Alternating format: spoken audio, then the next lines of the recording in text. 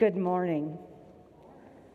Thank you, Canon Broderick and the Cathedral clergy, for inviting me to preach this morning. If we had not had a chance to meet yet, my name is Amanda Barker. I am a first-year seminarian. I am a member of St. John's Cathedral. This church is my sponsoring parish in my process to holy orders and priesthood. I attend CDSP, the Church Divinity School of the Pacific in Berkeley, California, as a low residential student while continuing to live and work here in Colorado. I'm in a very active discernment process. I am so grateful to be immersed in my seminary studies. I know I am where I'm supposed to be. And yet I feel doubts creep in the cracks. Am I really where I'm supposed to be? Doubt is a formidable force. I feel doubt surround me at times. And so it was with the apostles. Every second Sunday in Easter, we focus on doubt. It's that important. Doubt is such a universal experience. We come back to Thomas's story again and again. Waiting a week after Easter to talk about doubt makes it that much more understandable. We are no longer celebrating at the tomb. We are behind a locked door because the disciples were afraid. They are hunkering down after this trauma and are trying to protect themselves by locking others out. Thomas's name in Greek is Didymus, or twin. We don't know who this twin is, so some have hypothesized that we are the twins to Thomas. Oh, Thomas, I see you, twin.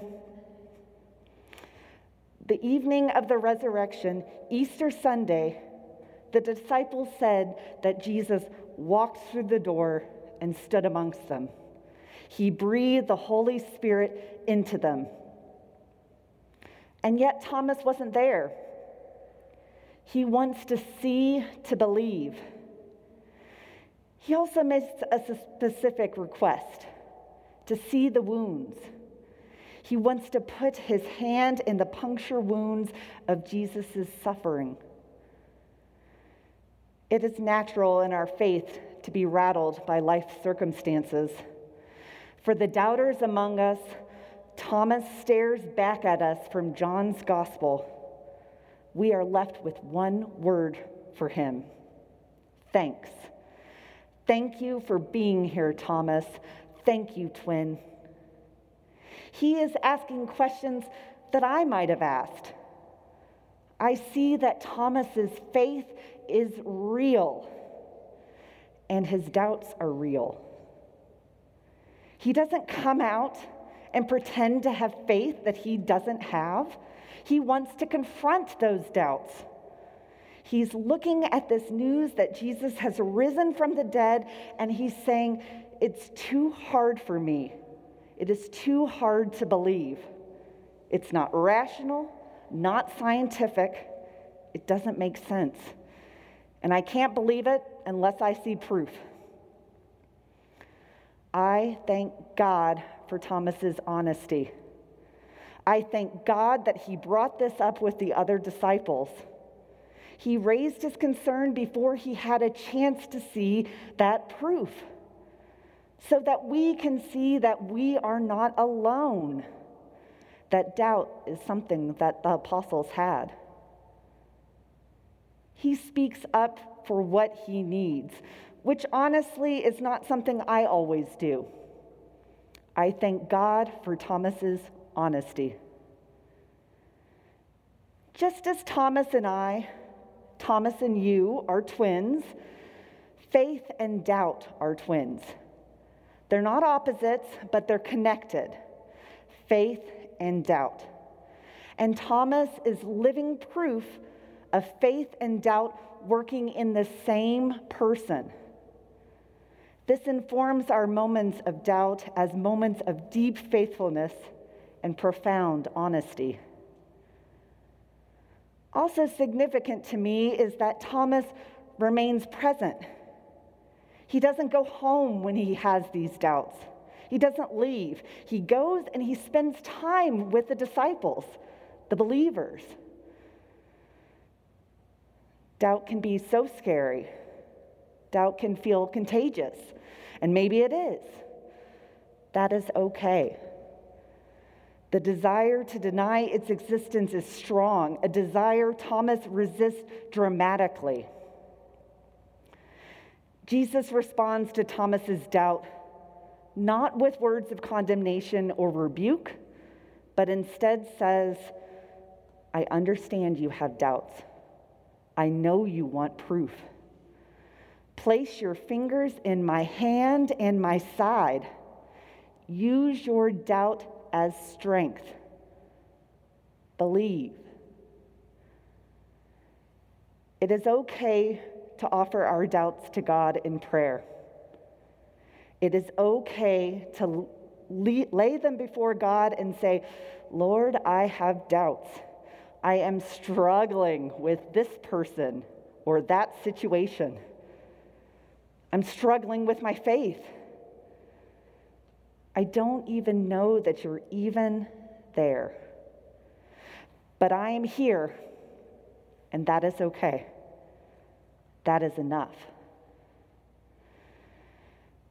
Jesus responds with love to Thomas. It's always love with Jesus.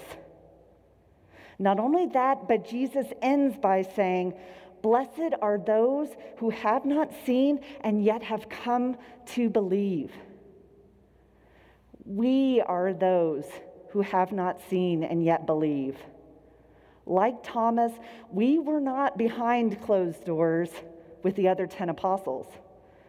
And like Thomas, the twins of doubt and faith are the gifts of Easter. Not everyone gets to see the resurrected Lord. After this, Thomas's encounter with the resurrected Christ impacts him so much that he shares this good news far and wide and ends up a martyr in India. He establishes a Christian community there that exists to this day. He believes. He says to Jesus, my Lord and my God. Of the apostles in that locked room, John is the only one who lives to old age. Each and every one of them is changed by the resurrection. With their lives, they testify to what they saw. And with their testimony, God is saying, your doubt is your strength. Your doubt is your strength. Look at this testimony of those who did see and who believed. See how strongly they staked their lives on what it is that they saw. Like Thomas and the other apostles, we believe. We doubt. We struggle. We believe again. We doubt again. Like Jesus, we die and are raised, and we have the scars to prove it. God is with you in your struggles. God is with you in your scars. God is with you in your faith. God is with you in your doubt. Amen.